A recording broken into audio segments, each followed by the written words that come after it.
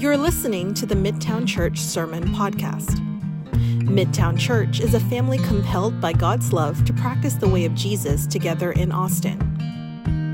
Our big prayer is this: in Austin as it is in heaven. Learn more at midtownaustin.org. Hey, good morning, everybody. It's good to see you.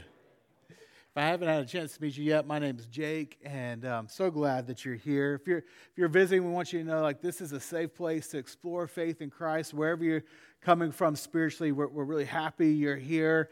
You can ask questions, you can doubt, you can be curious, and we'll be glad to be able to interact with you and to get to know you and all of that. And so, please, I just hope you know that about us. We're far from perfect, but we really are committed to practicing the way of Jesus together in Austin, and that includes loving people well. And so that's our aim, and we hope that you would experience that with us here, and that we could become your spiritual family, your church home. So glad that you're here with us. Picked a great Sunday to be here, everybody, because we're beginning a brand new teaching series today that we're calling Life Together. And in this series, we're going to be diving deep into the topic of community. And we're going to talk about community because, as I said last week, community is one of the key things that God uses in our life to make us more and more like Jesus. If you remember last week, I talked about community actually being Jesus' school of love, right? The school of love. And that's where he trains us and helps us become people that are pervaded by love, just like Jesus is. And so, community is incredibly important for that reason. That's one of the reasons we're going to spend 4 weeks on this topic, but it's not the only reason. The other reason we're going to spend some time on this is because community is really good for us. It's really good for you. And to a surprising extent. As I was preparing for this message, I was shocked by a study that was done by a Canadian psychologist that looked at the Blitz that happened in 1940, 41 in London when the Nazis were bombing London. And in this study, what they found, and this is bizarre, okay? But what they found was that during the Blitz, the depression rates in London actually decreased.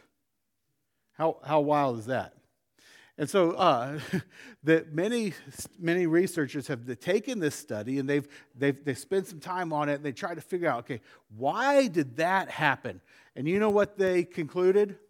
Or let me put it this way. You know what they didn't conclude?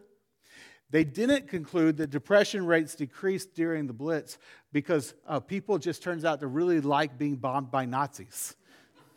That's actually what they didn't. They ruled that one out. So what they actually found was that people's depression rates decreased during that time because being bombed created a sense of community in London where people really pulled together. And that in this large city of London where everyone's isolated, it's so easy to get lost in just a million people or whatever it was in 1940, that people actually had a sense of coming together during that crisis. And as a result, depression rates dropped. Now, after the Blitz, depression rates went back to their normal levels. Isn't that wild? Turns out community is extremely powerfully good for us. And on the flip side, loneliness is not. Think about a famous article written in the Harvard Business Review in 2017. Physician and former U.S. Surgeon General Vivek Murthy noted, quote, "During my years caring for patients, the most common pathology I saw was not heart disease or diabetes, it was loneliness." And in that same report, Murthy called the condition of loneliness a growing health epidemic.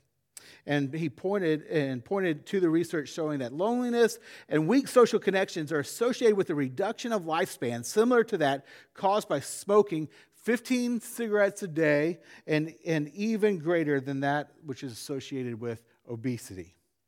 In addition, multiple studies have tied loneliness to heart disease, dementia, and of course, anxiety and depression.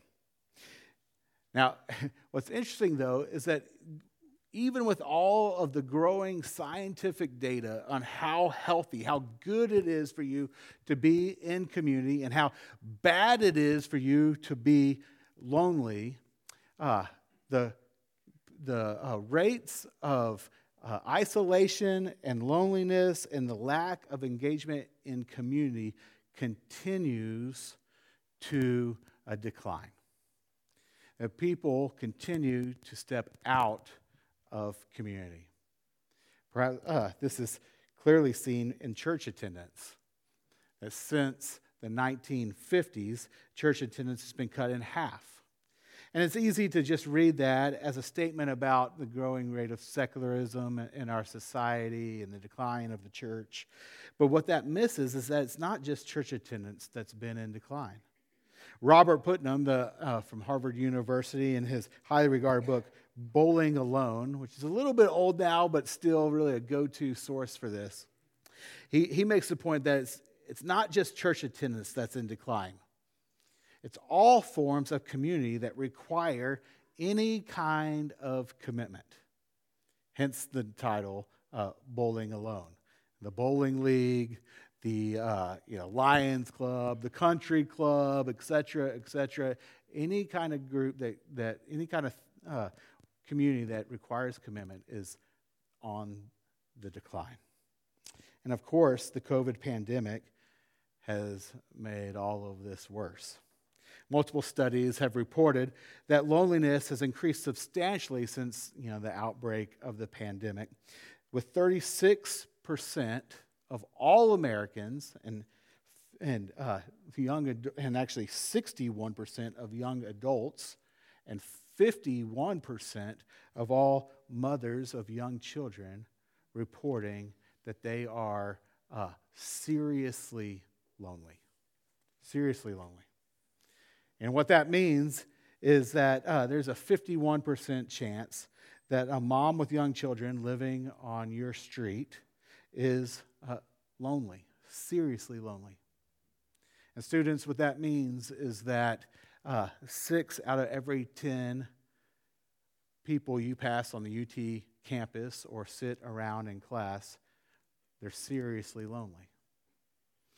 And what that means is that the chances are even 36% or more than a third of us sitting in this room are seriously lonely. And so, friends, as followers of Christ who are committed to seeing the day when God's kingdom comes and his will is done in Austin as it is in heaven, we want to help change that. We want to help change that for you and for the people around you. And so we're spending some time talking about community. Because community, as it turns out, is really, really good for you. We don't do well without it. I like this quote from the book Relational Soul. The authors are two psychologists, and they write about community and discipleship. And here's what they say. It says that at the core of our being is this truth. We are designed for and defined by our relationships. We were born with a relentless longing to participate in the lives of others. Fundamentally, we are relational souls. We cannot not be relational. We cannot exist well without connection and communion. And that observation is absolutely true. But it is not new. Because back in Genesis chapter 2, well, that wasn't supposed to all rhyme. I'm getting a little Dr. Seussy here. But in Genesis chapter 2, right from the very beginning, God said this, verse 18. The Lord God said, "It is not good for the man to be alone." It is not good for the man to be alone. Now, that statement, I just want to spend a couple minutes on that because that, given the context of that statement, this is a pretty weighty statement. Like, think about the context, even just the literary context. Like, if you're familiar with the creation account, Genesis 1 and 2, then you know that it was God's pattern to create and then to examine his work, and then he would say, it is good, right? And so, like, God creates light, and then he says, it is good. And God creates the sky, and the sea separates them, and he says, it is good. And that pattern continues on and on and on until God creates the man. And then he looks at his work, and he says, it is not good, right? No amens, ladies? I thought I might hear supping on that, but he says it's not good. He says it's not good for the man to be alone. It's the first time he makes a statement that it's not good. The something he created was not good. That's significant, right? And then even think about this in the context of where Adam was when God says it's not good. Like, he's literally living in paradise. Like, Adam is in the Garden of Eden. When you think about this, like, he had the best food, right? Like, the best food. Better than Uchiko, better than, just think about places around Austin. It's like better than that. He had all the beauty. I mean, it was just the most beautiful thing in the world. He had all the comfort. He had all the power, like he had dominion over creation. He had all the wealth, like literally everything. He owned everything. Like, he owned the world, right? And so, like, he owned all, like and on top of all of that, he had this incredible relationship with God. Like, we're given a hint in Genesis 3, like God would come in the cool of the day and walk with Adam. Like, they would walk together, talk together, like this perfect, beautiful relationship with God himself. And yet, even then, God looks at Adam's state and says, hey, something's missing. Something is off. Something is not good. It's not good for the man to be alone. Now, before I go on, let me just make a real quick observation on this. Caleb, just what an awesome testimony, Caleb. That was so great. And he was highlighting how there's just these lies, right, that we can believe. Well, I want to highlight another lie, a lie of the world that this really confronts. Because there's a common lie that the world tries to sell us, and it's this. It's if you want the ideal life, if you want the good life, the Garden of Eden kind of life, right? The world will say, here's what you need to do. You need to put relationships on the back burner. You need to, don't build your family. Don't dive into deep community and build strong friendships. Instead, like, if you really want the good life, then what you need to do is you need to prioritize your career and making money and moving up the ladder, right? Like, and so, whatever you need to do, how many hours you need to work in order to make some money, work those hours, because that's how you're going to get the good life. And if your job requires you to travel all the time, then travel all the time. And if you need to move for whatever job to be able to keep moving up and up and up, then move and move and don't have any stable relationships, but that's okay, because all of that can come later if you want the good life, the garden kind of life. Then you need to prioritize making the money and building your career. And friends, I just don't know how more vividly God's word can tell us that that is not true. Here's Adam literally living in paradise, and yet it's not paradise because he's all alone. So here's what that means for us.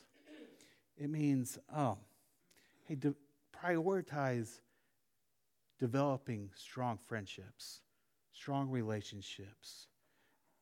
Prioritize community. For those that are married, prioritize your family. Because, as God would say, it's not good for man to be alone. All right, so, just want to point that out. Now I just want to ask, Why is that the case? Right? Why is it the case that it's not good for man to be alone? Why are relationships really so important? Well, here's why, friends. It's because we were made in the image of our triune God. See, if you go back to Genesis chapter 1, 26, 27, Jennifer read for us earlier, it says, "Then God said, let us make mankind in our image, in our likeness, so that they may rule over the fish in the sea and the birds in the sky and over the livestock and all the wild animals and over all the creatures that move along the ground." And so God created mankind in his own image. In the image of God, he created them, male and female, he created them. Okay, now here's a question I want you to think about here. Why do you think God refers to himself in the plural here at this moment? Now, of course, God reveals in the Bible that he is a Trinity, right? One God, three persons. Think about it a lot. It makes your head hurt, right? But that's revealed. So he's like, well, that's why he refers to himself in the plural here. He's a Trinity, and yes. But why here? That's my question. Why at this moment? Because if you read through Genesis 1, what you see is that at no other time does God refer to himself in the plural. It's very straightforward every time. And God said, "Let there be light," and there was light. And God said, and let there be, let the land produce living creatures, and that's what happened. It's always, and God said. But here, it's, let us create mankind in our image. Why draw out the plurality of God, the usness, if you will, of God at this point in time? See, I think that it's because he wanted to make sure that it was clear that when he created us, that he was creating us in the image of our triune God. And therefore, we were made to be relational beings, because we're made in the image of our relational God. Again, to quote the authors of the Relational Soul, they write this: "We are relational beings because we were created in the image of a relational God. By definition, the Christian God exists in relationship as Father, Son, and Spirit. While existing as three distinct persons, they share one divine essence that's described as love.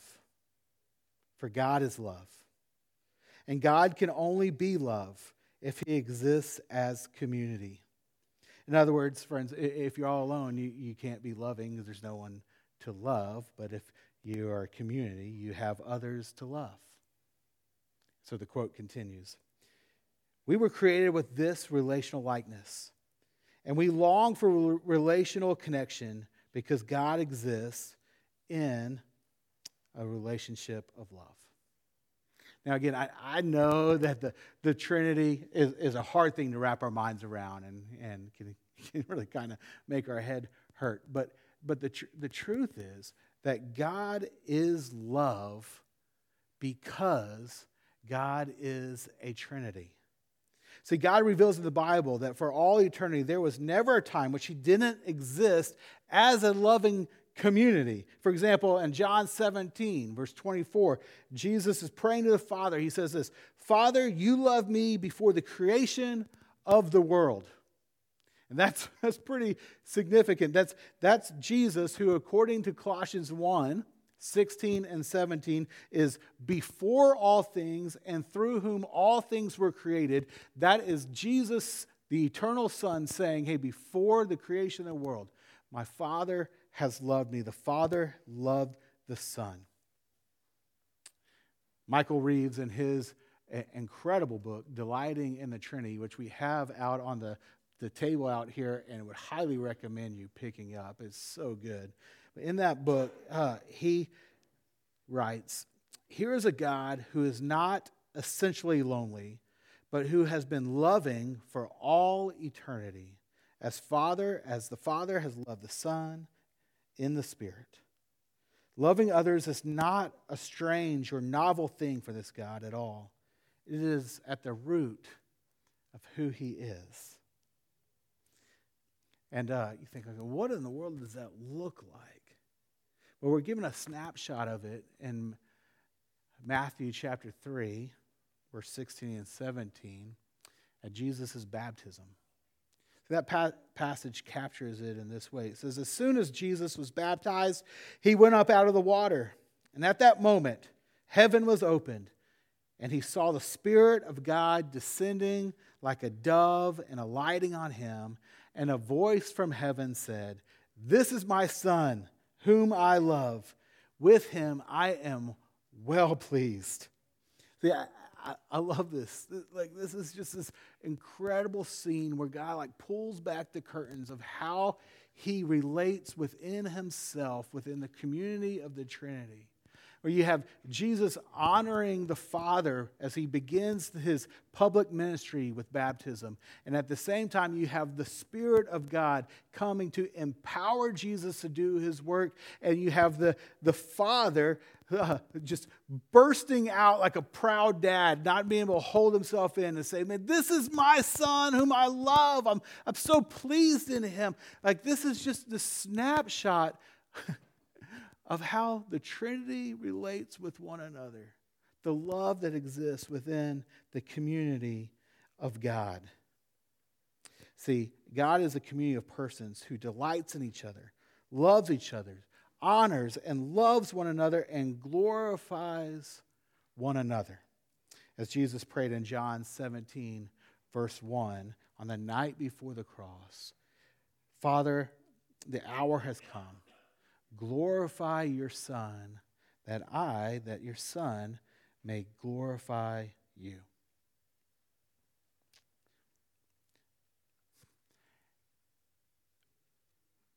And listen on this, friends. It's because this is true. It's because this is how God relates within himself, that God is infinitely happy. He's infinitely happy. I love this quote from Tim Keller in the book, Jesus the King. He says this. It's a little long, but stay with me. It's so good. He says, because the Father, Son, and Spirit are eternally and continuously giving love to one another, God is infinitely, profoundly happy. Now think about this. If you find somebody you adore, someone from whom you would do anything, and you discover that this person feels the same way about you, does that feel good? He says, it's sublime. Well, that's what God has been enjoying for all eternity. The Father, the Son, and the Spirit are pouring love and joy and adoration into the other, each one serving the other. They are infinitely seeking one another's glory, and so God is infinitely happy.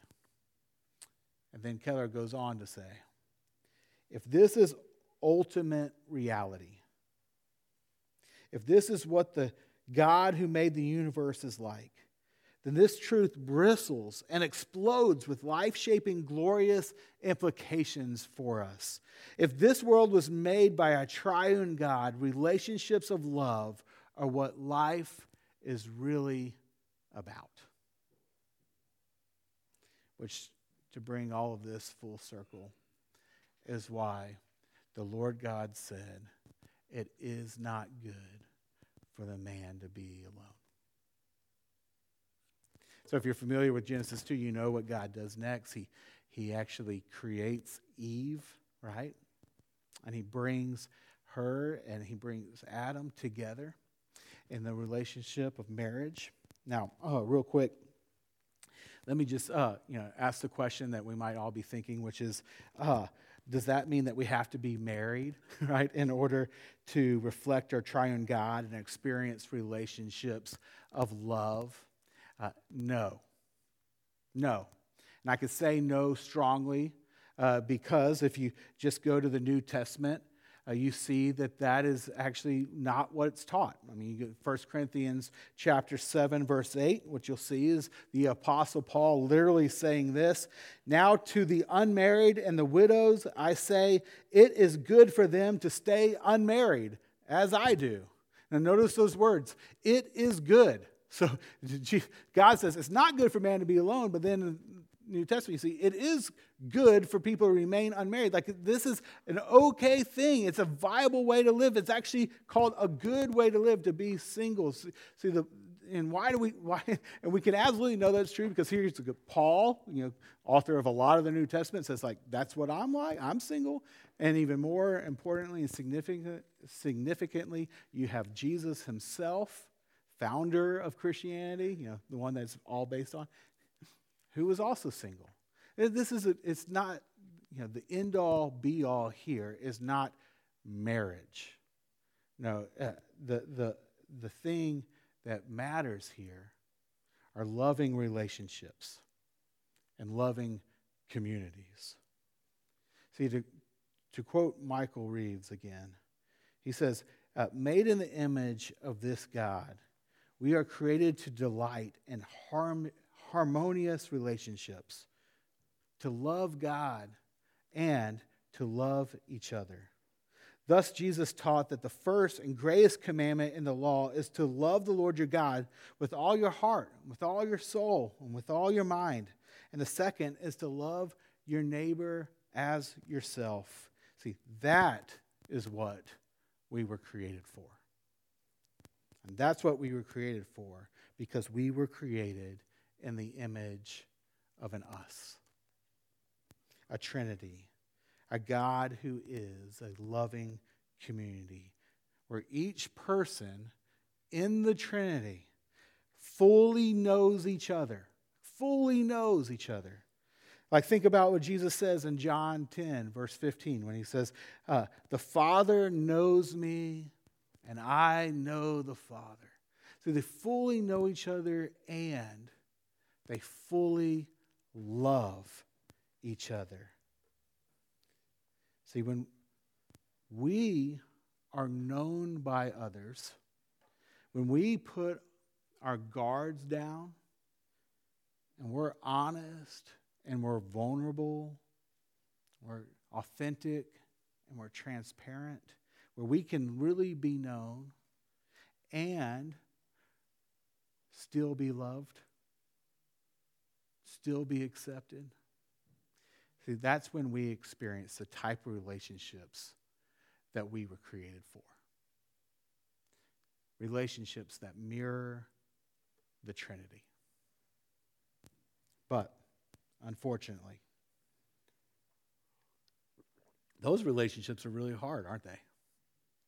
Those are hard to find. In fact, for many of us, the idea of like being fully known by others and still knowing that they're going to love us, they're not going to reject us, like that almost feels far-fetched, perhaps like unattainable or too idealistic, right?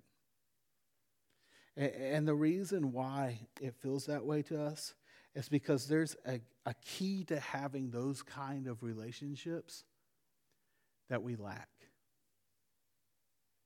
And because we lack it, we often find that our relationships and our communities feel unsatisfactory. And they feel shallow. And you can even be in community and still feel lonely. See, the reason why that's the case, or one of the main reasons, is because we don't have something that Adam and Eve had in the garden. So we've lost something they had. But the good news is that through Jesus, we can get it back. So here's what they had that we've lost.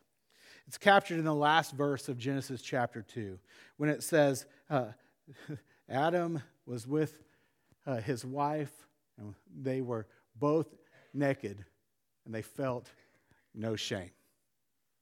Now, don't worry. I'm not about to start suggesting that we start taking our clothes off, okay? That's not the point here. This idea of them both being naked and feeling no shame, the idea of being naked here is both a description, yes, of their physical state, as far as we can tell. But not just that. It's really a description of all that they were. That they were, in a sense, it's a statement saying they were transparent. They were authentic. That there was nothing to hide. That there was no spin. They weren't trying to control what the other saw or knew about them. And the reason they were able to do that, to be that way with one another, that kind of vulnerability, is because they felt no shame.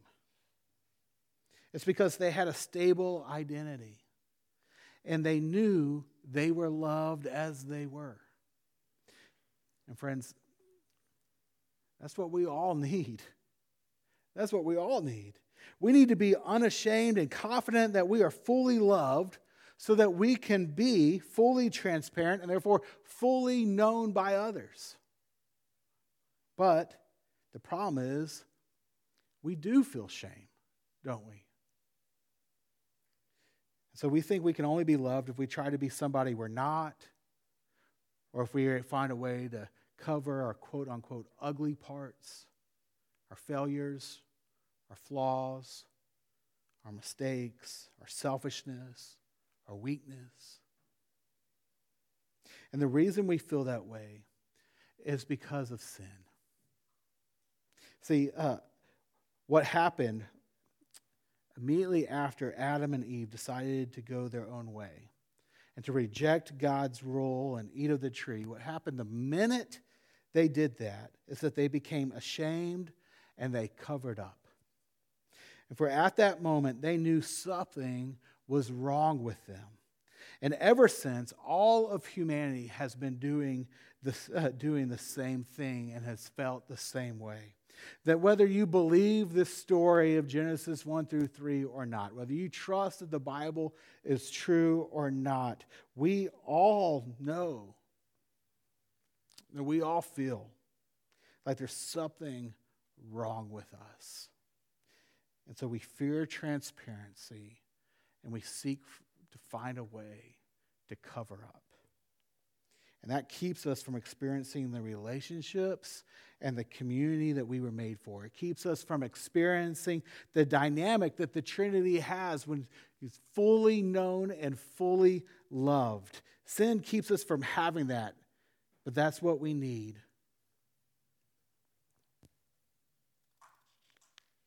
That's what we were made to experience. But we can't get that because we fear that if we really open up, people will see who we really are, and they're going to hear about our flaws and our sin, or perhaps even experience our flaws, and they will reject us. And so we distance ourselves from others, refusing to be in deep community, or we enter community, but only to a degree, only letting us be known to a small extent. We hide who we really are. See, we do that because we know we need a cover. But friends, listen, that's why Jesus came. That's why Jesus came. That He came out of His great love for us. He came to be our cover, to cover our sin, and to clothe us with His love and His acceptance. See, Psalm 32 says, and Romans 4 reiterates this truth. Blessed are those whose transgressions are forgiven and whose sins are covered. See, on the cross, Jesus was crucified for you and for me. And during His crucifixion, He was stripped naked. Remember, they cast lots for His clothes. And on the cross, He was ultimately humiliated. Now, why was He willing to go through that? Well, it was because He loves you. It's because He loves you. That He was stripped naked and killed so that He could cover your sins. And friends, he did that for you even though he knows everything about you. That nothing about you is hidden from him. That he sees it all and he loved you to that radical degree anyway.